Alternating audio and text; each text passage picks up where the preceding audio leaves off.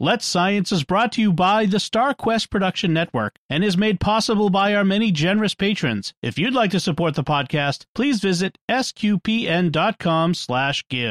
3, 2, 1.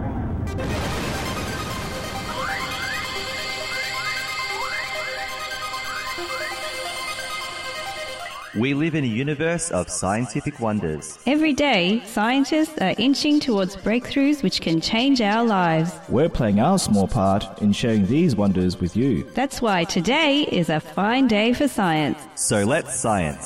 So, Lena, I've got a short science topic today. You are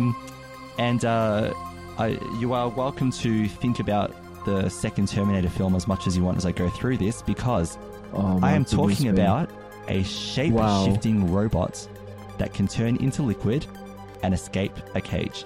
And this is from Sci News, and it was published on the 26th of January 2023. So here we go. Researchers from Shenzhen campus in Sun Yat-sen University, Carnegie Mellon University, and Chinese University of Hong Kong, and Xi'an University have created a new phase-shifting material dubbed a magnetoactive phase transitional matter. That's technobabble, wow, which we will now call MPTM to make it easier. MPTM. Right.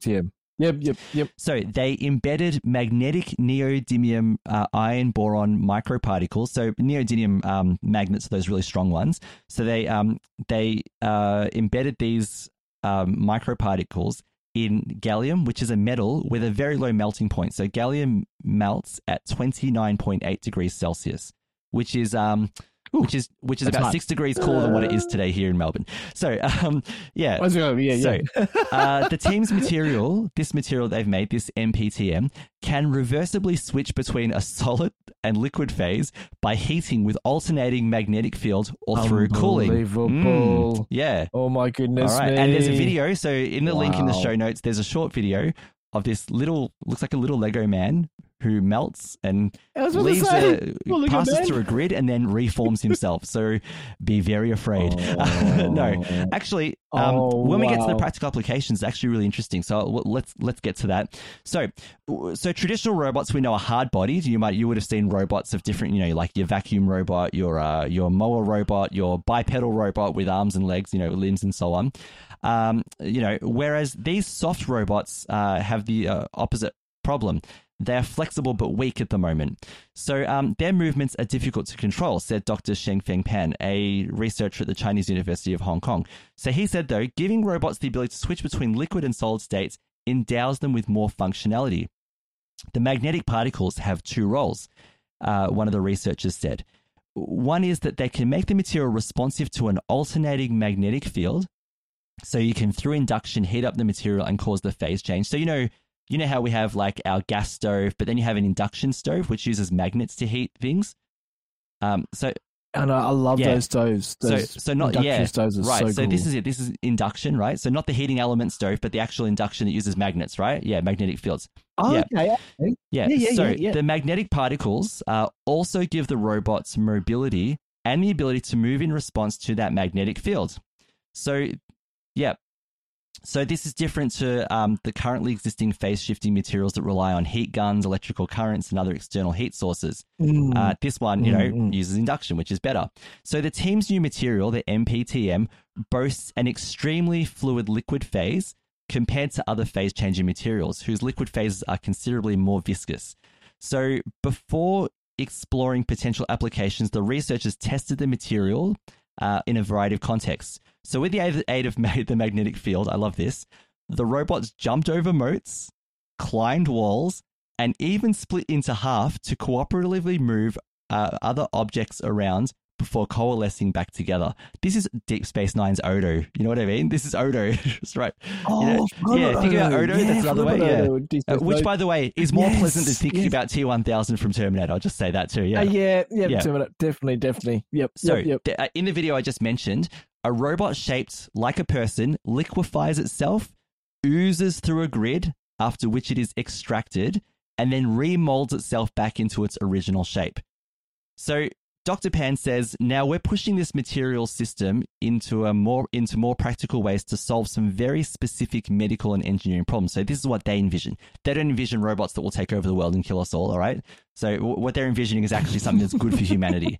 So what they say is that, so on the biomedical side, for example, they've used the robots to remove a foreign object from a model's stomach to deliver drugs on demand into the same stomach. So instead of, say, for example, invasive surgery, what if, and this is a little bit freaky, but what if this robot could go into your body, remove the whatever it might be, an obstruction or a cyst or a something else, a growth that's that's causing medical issues.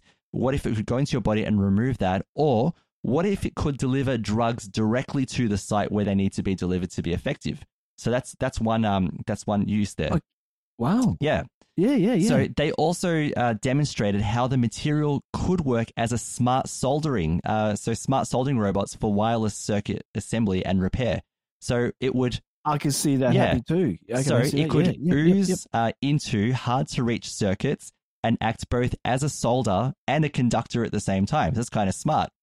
So what they say is this could actually become a universal mechanical screw for assembling parts in hard-to-reach spaces. It could, for example, go into the space and then melt into the threaded screw socket and then solidify, so no actual screwing is required. Yeah, Whoa. It's kind of cool. Oh, yeah. wow.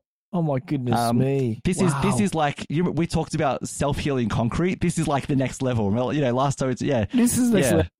Yeah, this is... Now we've got self-shaping metal, intelligent metal, that could be used for medicine or could be used for engineering, as we just talked about. It's absolutely amazing. So Dr. Majidi, one of the doctors, Dr. Majidi, who works on this, said future work should further explore how these robots could be used within a biomedical context. What we're showing are just one-off demonstrations, proofs of concept, but much more study will be required to delve into how this could actually be used for drug delivery and for the removing of foreign objects. And the team's work appears in a journal called Matter, and in the article that I've shared, there's a link at the very end of that article to that journal so that you can have a look at it for yourself. So there we go, Lino. What do you think about these sort of self-molding robots that can change their shapes to adapt to tasks? Oh, that's amazing, Lindsay.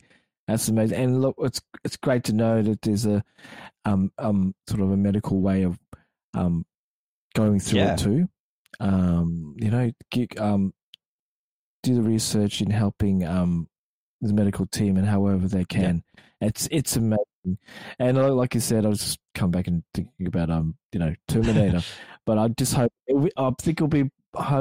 just hope and pray that it goes the other way, that it helps with the medical team and helps with construction in however it is. And it looks this thing is like it's so far ahead of its own time. Yeah.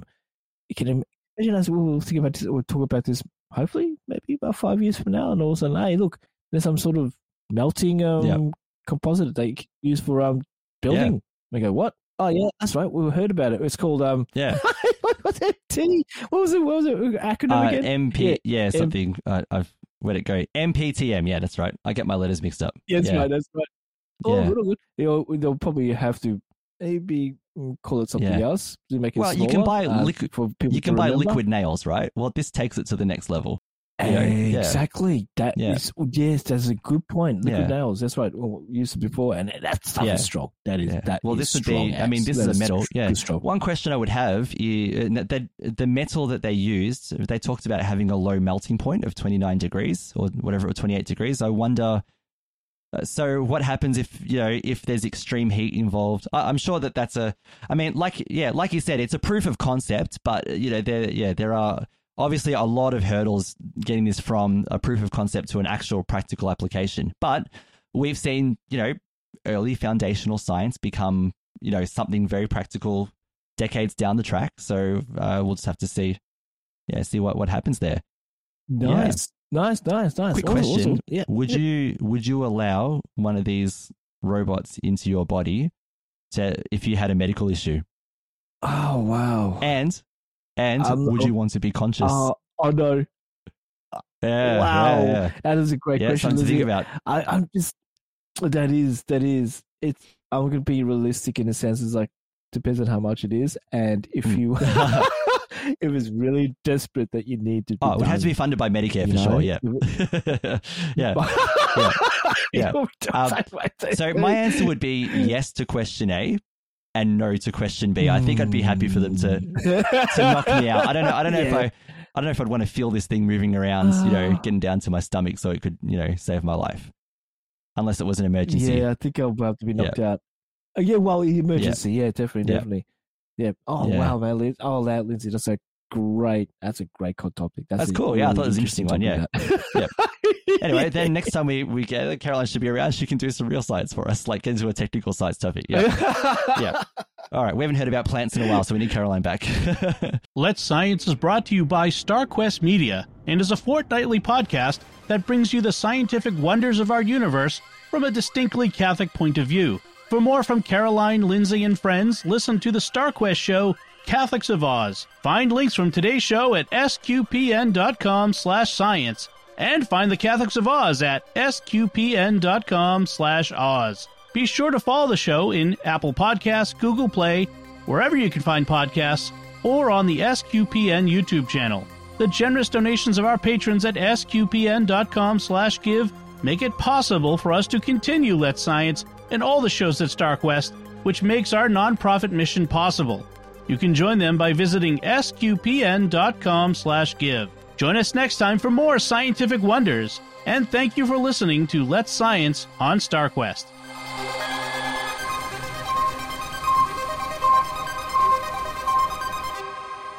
Here's another show on the StarQuest network you're sure to enjoy, The Secrets of Star Trek.